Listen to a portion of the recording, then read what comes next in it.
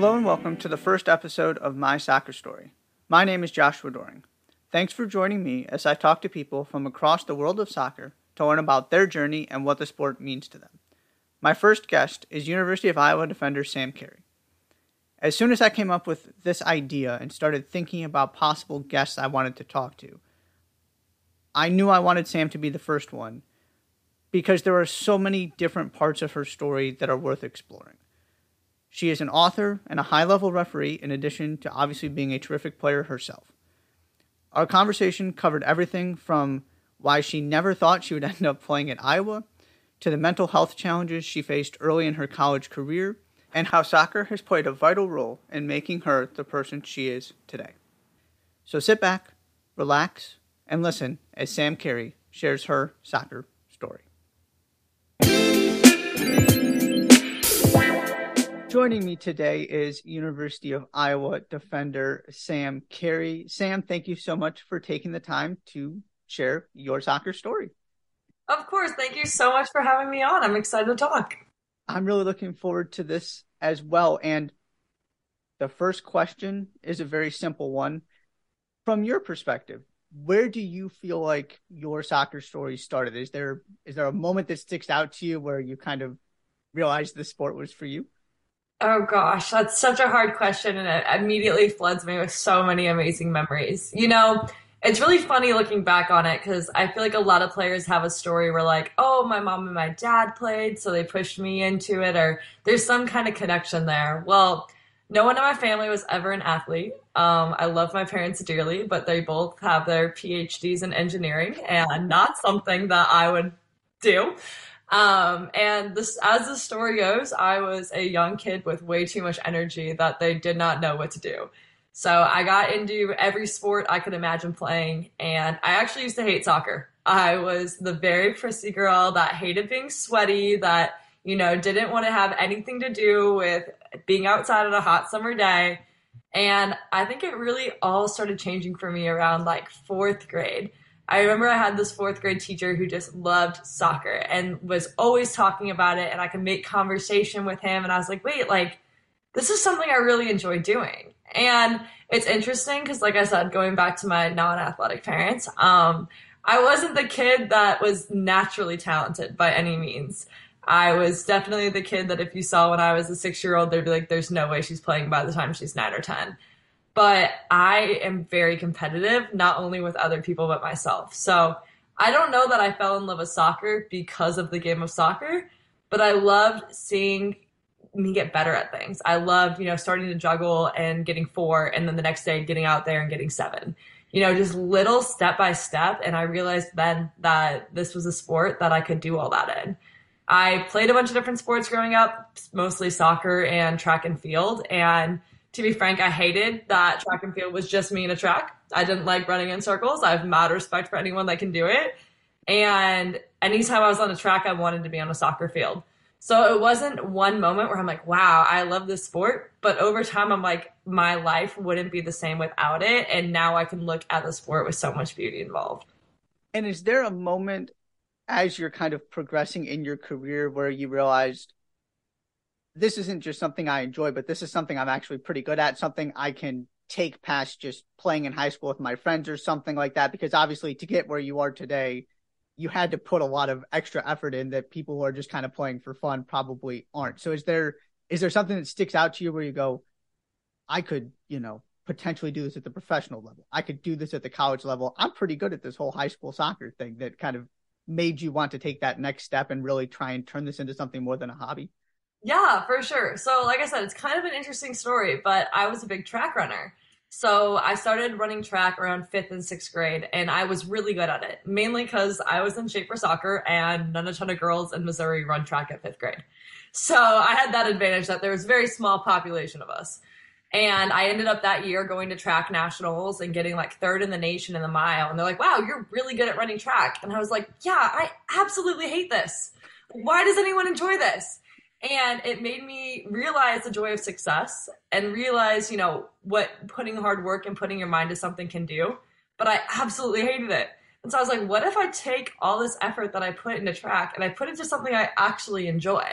And that's when I really started taking soccer seriously. So within a year of that, I switched from my local club team to my larger ECNL program because I was like, if I'm going to do this, I'm going to do this right. And at that point, my parents' financial budget shot up. And they basically told me, they're like, all right, we will invest and you go into this big, large club team, but you have to give us everything in return. So if we're going to put the money and the time that it takes to do this, you're going to put the time and the effort in to do it right. And it was kind of that decision for me that, I started getting that taste of like, okay, I went from this no name team to this bigger club. And I went from the girl who, wasn't expected to start to being a starter on the team. And getting those small glimpses of success, I was like, I am just feeding off this mentality of working hard. I've always had this underdog mentality of just, I wasn't the best and then I work and get there. And I wasn't here and then I do. And from there, I was like, I just want to keep going.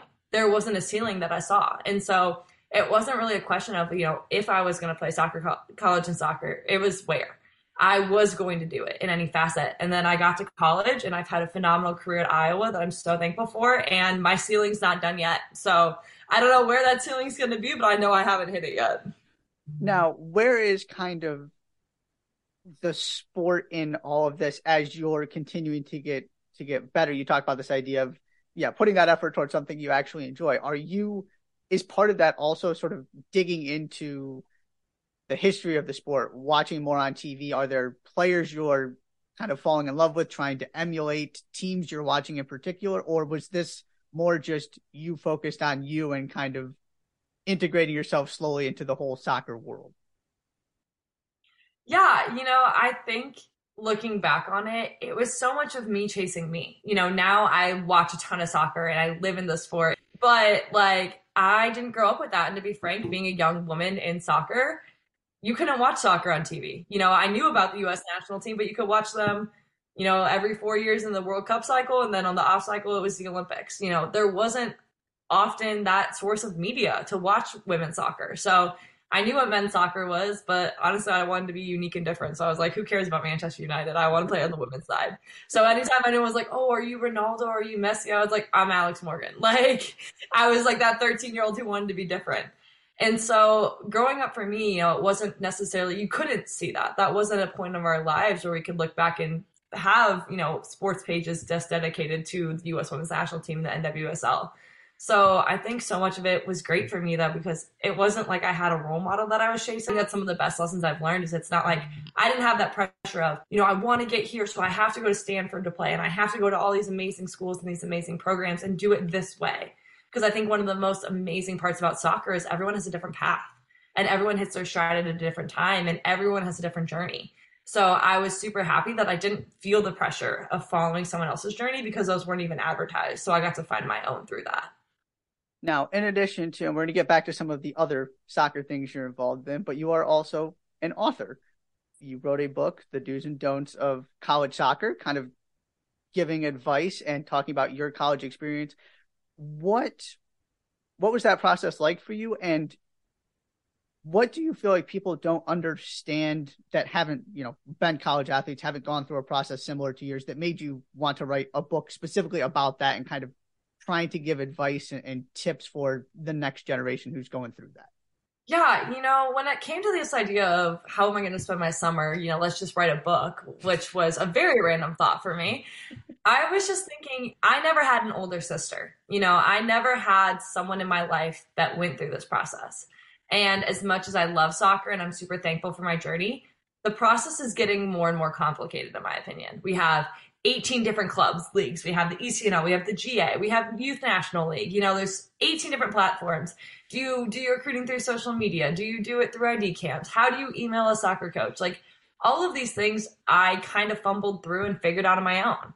And I think it worked out great for me, but it wasn't really clear to me, how do you do this? And then when you get to college soccer, what does that look like? I remember when I stepped into my first season at Iowa, I was so overwhelmed because I was just like, I didn't know that we had to do all these things. And what is watching film like? And how do I do this? I remember I was a freshman starter on a team with 14 seniors and I had no idea how to act in that. And there was so much uncertainty that I was like, if I could give these 4 years of lessons that I've learned through all the ups and downs and give this back to something that I wish I had when I was a 13, 14-year-old girl starting this journey, I would love to do that. And so I think one of the most unique things about the book is I didn't want to just do it from my perspective.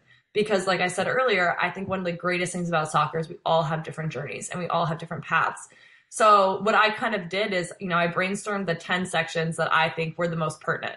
So, everything from finding the right school for you to injuries to preseason to postseason. And even the last chapter is a chapter for the parents. I've been so thankful that my mom and my dad have been a part of my soccer journey my entire life. But not every soccer mom knows what it takes. So what I did is I found girls that are in my network with different journeys and I gave them a phone call and I was like, what would you tell your younger self? So, Ali Schlegel, who just signed a contract with the Chicago Red Stars, is in the book talking about how she came back from her injuries. Emily Madrill, who just signed a contract with Orlando Pride, is in the book talking about what it was like to win a national championship with Florida State. There's so many different journeys and I wanted to highlight not just my own. It was really cool. I got to sit down and talk with my mom and a group of soccer moms that I know in the St. Louis area and say, what would you wish you knew when your daughter was a freshman? And I mean, a lot of it was nostalgic for me. I got to think back about, oh my gosh, I remember going through that, or what would I want to know? But also, I've gotten so much amazing feedback about this made me feel more confident going in, or this made my decision to play college soccer seem a bit clearer, or this made, helping balance the decisions a bit, a simpler decision. So I'm so happy I did it. It was a total win to do, but I definitely think book number 2 might be coming this summer. Well, how about that? And obviously, one of the biggest decisions in all of that is where you're going to play your college soccer. So for you, why Iowa? How did you end up a Hawkeye? Yeah, it's so interesting. And I fully remember my first time driving to the University of Iowa's campus. I looked at my mom and I said, there's no way I ever go here. Like, I am not going to Iowa. What is in Iowa? And looking back on my journey, I wouldn't change my decision for the world. I have absolutely adored my last 4 years here to the point where they basically can't get rid of me. And I've decided to take my 5th year.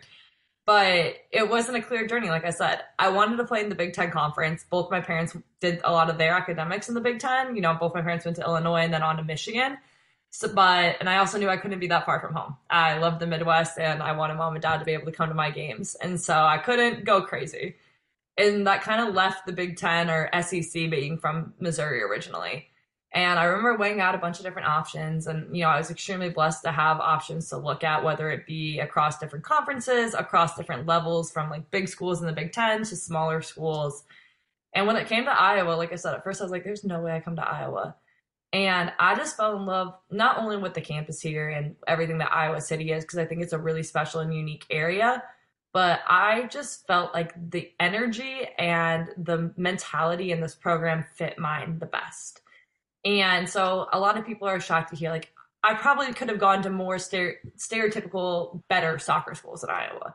Iowa was known to be average in the Big Ten, especially when I was committing. I like to think we changed that a little bit. I do have a Big Ten ring sitting on my desk right here. But it wasn't, the flashy decision that I maybe could have made with my college choice. But I wanted to play, and I really wanted to play my freshman year. So I was like, okay, where can I get those minutes right away? And I saw that in Iowa, and I was like, okay, I'm a very aggressive player. I'll be the first one to say it. I'm gritty. I'm hard. I may not be the most technically clean on the ball all the time, but be valued. And, there's very different styles of soccer played all across the Big Ten Conference alone, let alone the country. Some teams value more technical possession, pretty finesse. Other teams are, we're going to be faster and stronger and we're going to win off that. And, there's a big balance in anywhere. So I think one of the best things when it comes to your college choices, how does it fit how you play and your strengths and weaknesses? I know mine's my physicality. I know I'm going to be tougher than anyone else on the field. So I wanted to go somewhere that I would respect that. And that is ingrained in Iowa's culture. We are a very blue collar team. We want to work to get it done. And we understand we may not be the best on the field, but we will be the hardest working on the field. And I felt like that's a place where I could thrive. And I feel like I've left my mark over the last 4 years. You certainly have. And one of the things you've been very outspoken about that I wanted to touch on is just the mental health side of this. And for somebody who, obviously, right, you're not 5 years into a professional career or something like that. You're not retired from your professional career. You're still very much growing and evolving. And, college is a place where you kind of go to learn who you are and evolve as a person. When did you, because you've come to this topic so early, I feel like, and obviously it's becoming a much larger conversation generally in society. But when did you kind of realize the importance of mental health to you and why you wanted to make this part of your story? Yeah, looking back on my journey, I think I could have saw the red flags a little bit sooner than I really recognized them. But a lot of it started when I made that jump from high school soccer to college soccer. And I'm a perfectionist at heart. Like I said, I'm extremely competitive, but not only with other people, more so with myself. I have a very high standard for myself, and I'm always going to demand more. That's just how I was raised. That's what I thrive off of. And I genuinely believe that that's the reason why I am where I am. I am not satisfied and I'm not going to be complacent. However, I've always been told the great things about that mentality. And there's so many of them, don't get me wrong. I'm playing against a girl who's a fifth year. I'm marking on the field and she gets by me. She probably should. I'm not at that point where, I'm good enough to deal with that. And I just remember breaking down. Like, no one got by me. Why am I letting this girl by me? And as much as it's a great mentality to have to keep pushing and keep wanting more, I let that spiral. And all of a sudden it went from, okay, I'm going to get her next time to I'm not good enough to be here. I'm a phony. Why do these coaches believe in me? Because they shouldn't. And that kind of got in my head. And I used to think like, oh, I'm hard on myself because that pushes me to get better. And there's very much truth in that statement, but there's also so many negative things that you kind of just choose not to feel. I was raised my entire life with the philosophy of mental toughness. This going back to my track days I was talking about, I had this, large track coach who every time it was, you show no weakness, you feel no weakness, you are mentally tough. And I was like, all right, so that means I'm a robot. Let's go. And I thrived off of that. I used to brag on the fact that I was like, I have no emotions. You can't get to me. Like, I'm tough. And it took me so long to realize that that was the biggest mask I had ever worn in my life. And that's not who I was or who I wanted to be. So I remember, I kind of let things slide my first semester. It was able to sweep under the rug, didn't really have to talk about it. And things really started to bubble in my first freshman fall. I was extremely blessed with the opportunity of starting as a freshman, like I said. And, I was on a team at the time with 14 seniors. So most of the starting lineup was seniors and then this random freshman. And I remember feeling completely overwhelmed. We had a phenomenal team that year. I remember we started off the season 10-0. We got an at-large bid to the NCAA tournament for one of the first times in Iowa soccer history. And I remember in that NCAA game, we were playing a 3-seed Kansas. And I was like, why am I on the field right now? There are so many amazing soccer players here. And why is this schmuck 18-year-old the one that they're putting their pressure on and the weight on? And we ended up losing that game 1-0. And frankly, I probably could have done better to stop that goal. And looking back at it now, it's like, oh, I want that one back. But I remember I was like, if we lose this game, like, this is the senior's career. All this team's career, and they're trusting me with that. Like, that's the biggest mistake. And I remember my coaches kind of start seeing me like think like this. And they're like, Sam, why do you think you're starting? And I was like, I don't know. I got lucky. And they're like, no, you're good enough to be here. And I just didn't believe in myself like that. I really have this kind of been living this facade of I'm tough, I'm confident, you can't touch me. But inside, I didn't believe any of those things on the outside. So COVID hits, and I will say, like, over COVID, like, my mindset changed. I drove and I worked harder than I ever had in my life. And that was great, but it was more physical stuff. It wasn't soccer because we couldn't get out on the field and play. So I was running, I was lifting, I was doing everything I could. But once we got back to the field, it was, my touch was off. I hadn't done a passing pattern in about 4 months because no one had. And I was so frustrated. I'm like, this isn't the level I should be at. I've worked so hard over COVID. I'm like, why is this not clicking? And I was putting on so much pressure on myself that I remember, like, I would go to practice and then I'd come home and think about every mistake I made. So I may have had a phenomenal practice, but I would think about those 2 mistakes I made. And I just would come home and I'd just like lock myself in the room the rest of the day and be like, I am a terrible soccer player. I don't deserve to be here. I suck. And so much of that verbiage snuck into my brain all the time. And I was like, I suck, man. Like, I don't deserve to be here. Yeah, I started as a freshman, but that was a fluke. Like, now it's sophomore year. Like, this is where you make it or you lose it. And I was like, I suck. And I just kept saying that over and over again until eventually, like, my mom and I were on the phone. She was like, Sam, you lost your fire. You lost your spark. One thing I've always been known for is that, like I said, I have that underdog mentality. I'm going to work. And I just kind of lost it. And it was probably like the most lost and dark place I've ever been in my life because I was just like, I hate soccer. I hate it here. This isn't where I want to be. Like, I'm not happy. And it took me a long time to accept that going to therapy might be a great thing for me. For me, like in that decision, going to therapy, I was like, I don't need therapy. Like, I am tough. My whole life, I've been told I'm tough. I'm not weak. That's not who I am. Like, why would I go to therapy and talk about my emotions? Like, I don't need to do that. I don't have emotions. I thought I was so strong and so tough. And eventually I was like, all right, mom, if it makes you happy, I'll go. Like, that's fine. And immediately I walked in the room and she was like, how are you? And I broke down crying.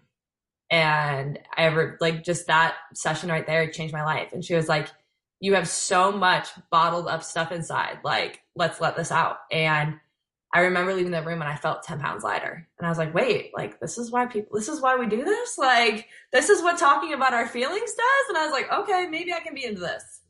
But I remember at the end of therapy, she was like, Sam, like, we've run a couple tests and we think you have anxiety. Like, I'd love to get you on a low dosage of anti-anxiety medication. And I was like, no, absolutely not.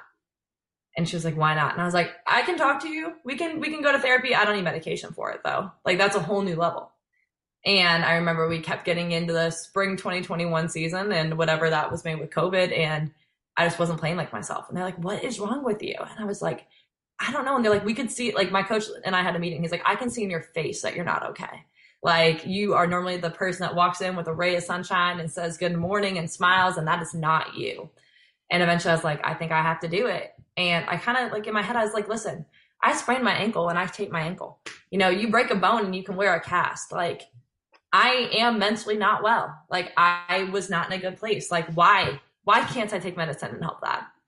And once I fought that ego within myself, I was like, all right. And like, I'm very open, like you said, like, for 3 years now, I've been on anti-anxiety medication and I still check in at therapy. And it just, honestly, it's made me a better person. I've grown as a person, but also as a player. Like, I'm a better leader because of it. I'm more aware of how my actions impact other people. And I think I'm also just a more stable person.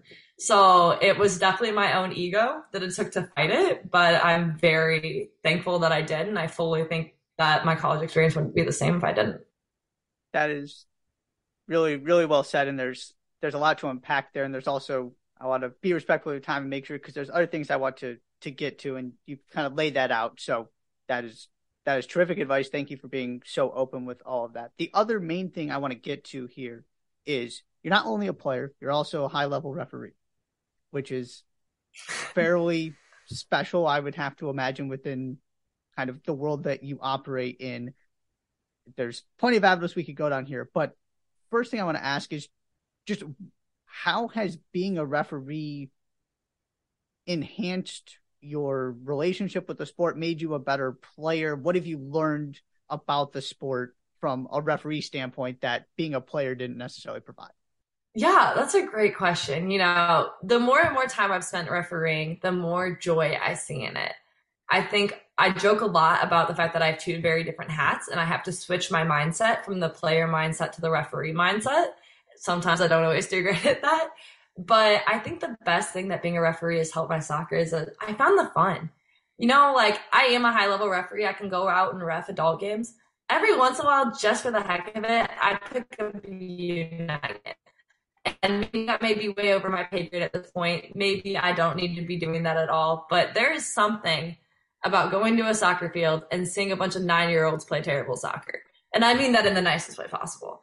Like, you might be the worst kid out there, but every single kid on that field has a smile on their face. And I think the best thing that reffing has done for my game is it made me remind myself how fun it is. Going out and seeing, like, I love reffing youth soccer. I don't necessarily have to do it anymore. I ref a lot of adult games as well, but there is something about seeing about that 10-year-old score a goal that they haven't scored in a while and they celebrate it like it's the World Cup that just puts a smile on your face. And you remind yourself, like, how fun this is.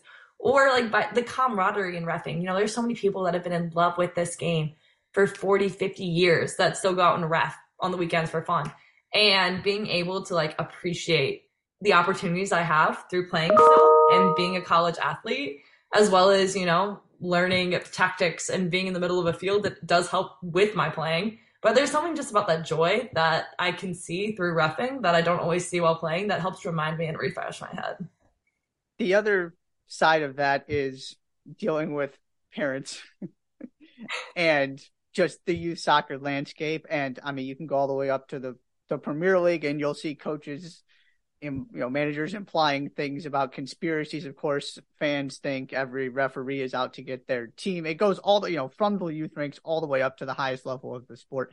What has that part of it been like for you, and what do you feel like people need to, I guess, do better, or how do we improve this relationship between referees and parents, fans, players, whatever it might be? Because it just seems to me, watching different leagues across the world, that it's just incredibly toxic, and it really frustrates me at times, just as somebody watching. I can't imagine you actually being out there.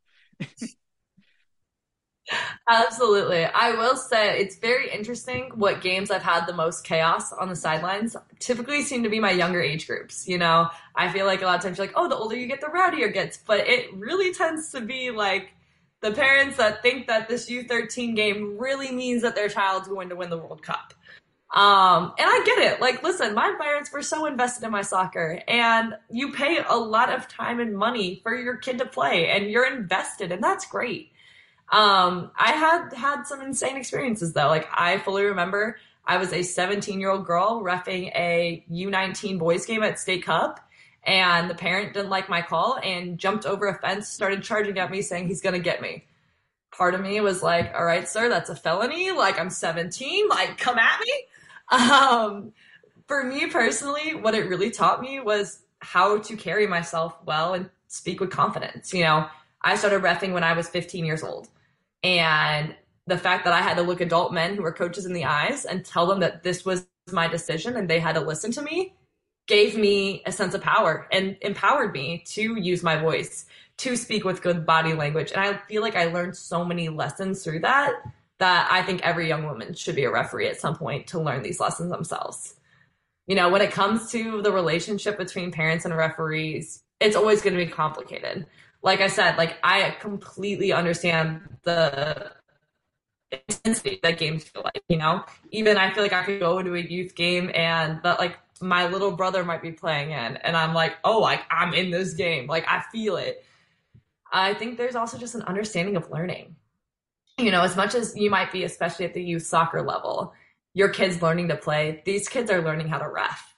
Like I said, I was thrown into reffing when I was 15. And was I fully prepared? Absolutely not. You're never going to be until you're on the field numerous times. And so there's going to be bad decisions. Like, there might be game-changing decisions. Like, it happens.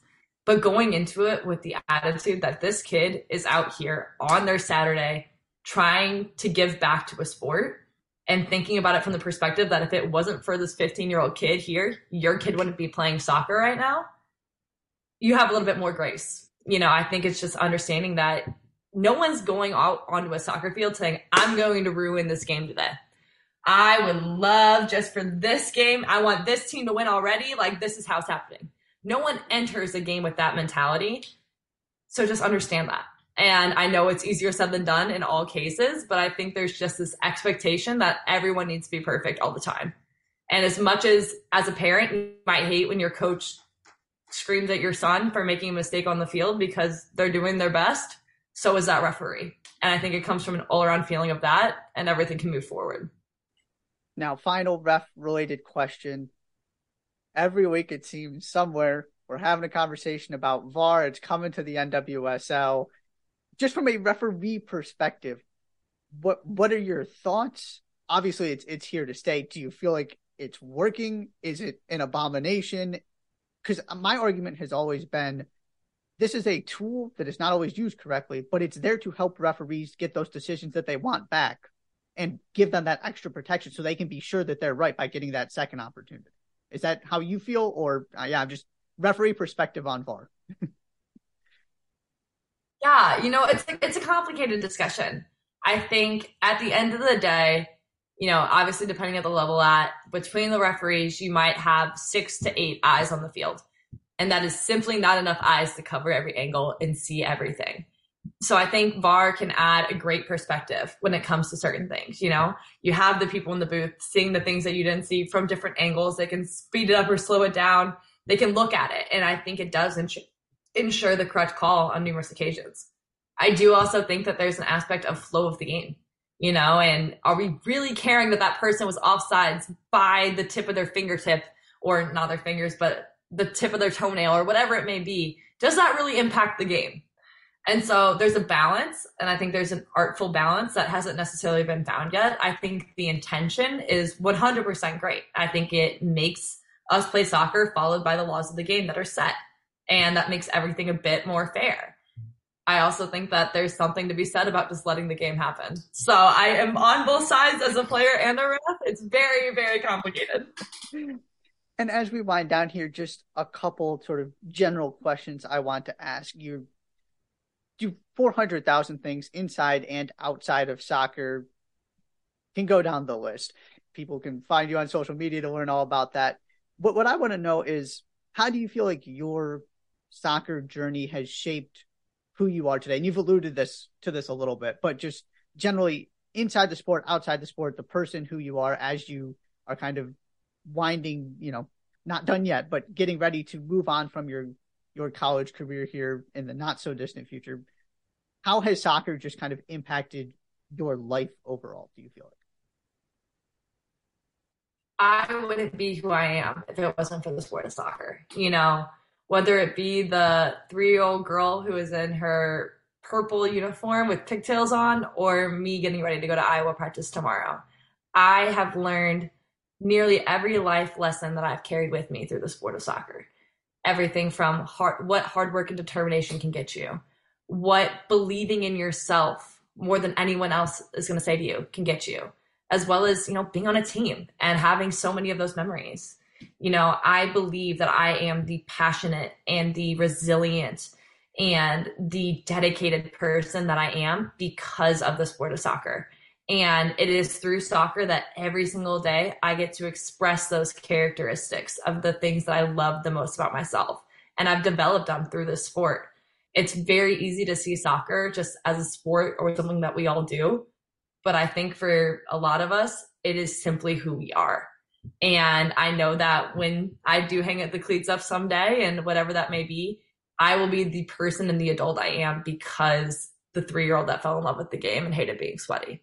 And I think there's something so magical about that it's hard to even put into words. And then final 2 questions. Looking back at your soccer story so far, is there one highlight, defining moment, headline that kind of stands out to you above all the rest? Yeah, there is. And it's really funny thinking about this because it's not the typical answer, I think. So for those of you who look deep enough into my journey, it won't be hard to find. But my sophomore year in 2021, during the Big Ten tournament, I got a red card. And I was in the Big Ten semifinals. Iowa was number 13 out of 14 seeded. We had a terrible conference season, but that year, because of COVID, everyone made the tournament. And we were playing number 4 in the country, Penn State, at Penn State. So what were our chances? And I got an early yellow card, just making a big tackle in like the 20th minute. We go on to score after halftime. In the 50th minute, we were up 1-0. And in the 60th minute, I got another yellow card. So I got a red card and I was out of the game. And I, at that point, have started every single game of my Iowa soccer career. And I just remember going to the sidelines, not necessarily agreeing with the call and being like, I just lost this game for my team. We're playing against number 4 in the country. We're playing a man down, like at their home field. Like, what odds do we have right now? And I remember in that moment and looking back, I didn't know it was a life-changing moment, but looking back on it now, it was 100% a life-changing moment for me. I could have sat on that bench and cried, and anyone would have blamed me. It was a very emotional time, and I didn't think it was deserved. But instead, I was able to stand up, and I cheered my team on. And I remember, like, the joke is that I yelled on the top of my lungs that entire game through my tears. And somehow, like, I love my team for it. We dug it out. And we beat Penn State. We upset them at home and go on to the Big Ten championship. And once again, I've started every game of my Iowa soccer career to this point, and I can't play in the Big Ten championship. And that was a big ego check for me. I remember like watching a girl warm up in my position. I was like, that's my spot. Like, you're in my spot. You can't do that. I wasn't even allowed to wear my jersey on the sideline because I couldn't play. And it was heartbreaking. But cheering on my team as we won the Big Ten tournament and we were able to pull out that win, I learned in that moment that soccer is not an individual sport. And that might be a very obvious answer that, of course, it's a team sport. But until that moment in my life, I addressed soccer as myself. I was very selfish, and this is what I want to do. These are the goals I have. I don't care about the other 11 people. This is what I'm doing. And in that moment, I was like, this isn't about me. This is about the journey. This is about people. And I think since that moment, it's changed my ideas of the times, the stupid team dinners or the idiotic moments at practice where we're all just laughing, like cherishing that because it is a special group of people you get to be around every day. And I think it's so easy to break soccer down to numbers or break soccer down to specific plays, but it's the people that I think is why we all really love this sport. And it was that reminder for me. And last question again, thank you so much, Sam, for taking the time. I just want to end it on this kind of open-ended. What does your soccer story mean to you? I think it's a matter of pride for me right now. I think I've done a lot of reflecting recently of like, oh wow, like your time at Iowa is coming to an end. Like, what does that mean to you? And I think I've settled on the fact that, man, if 8-year-old me could find out right now that I'm the captain of a Big Ten university team, I have a Big Ten ring sitting on my desk right here. I have started every single game of my soccer career. Like, holy shoot, she would be proud of you, man. And I think it's just, I've come so far. Like we've said, I'm not done yet, but it's just a matter of cherishing all the amazing moments, sometimes the not so amazing moments where we grew out of those too. And, right now I think I'm just proud, and it's been amazing to see myself grow. And like we said, I'm not done yet. That is Sam Cary. Sam, thank you so much for taking time to share your soccer story. Thank you. Thanks again to Sam for taking the time to chat. Be sure to subscribe to My Soccer Story wherever you listen to podcasts. The video version of each My Soccer Story episode is available on the Touchline Talk YouTube channel, and there is a written version at touchlinetalk.substack.com, so check those out as well. Thanks for listening, and I'll see you next time.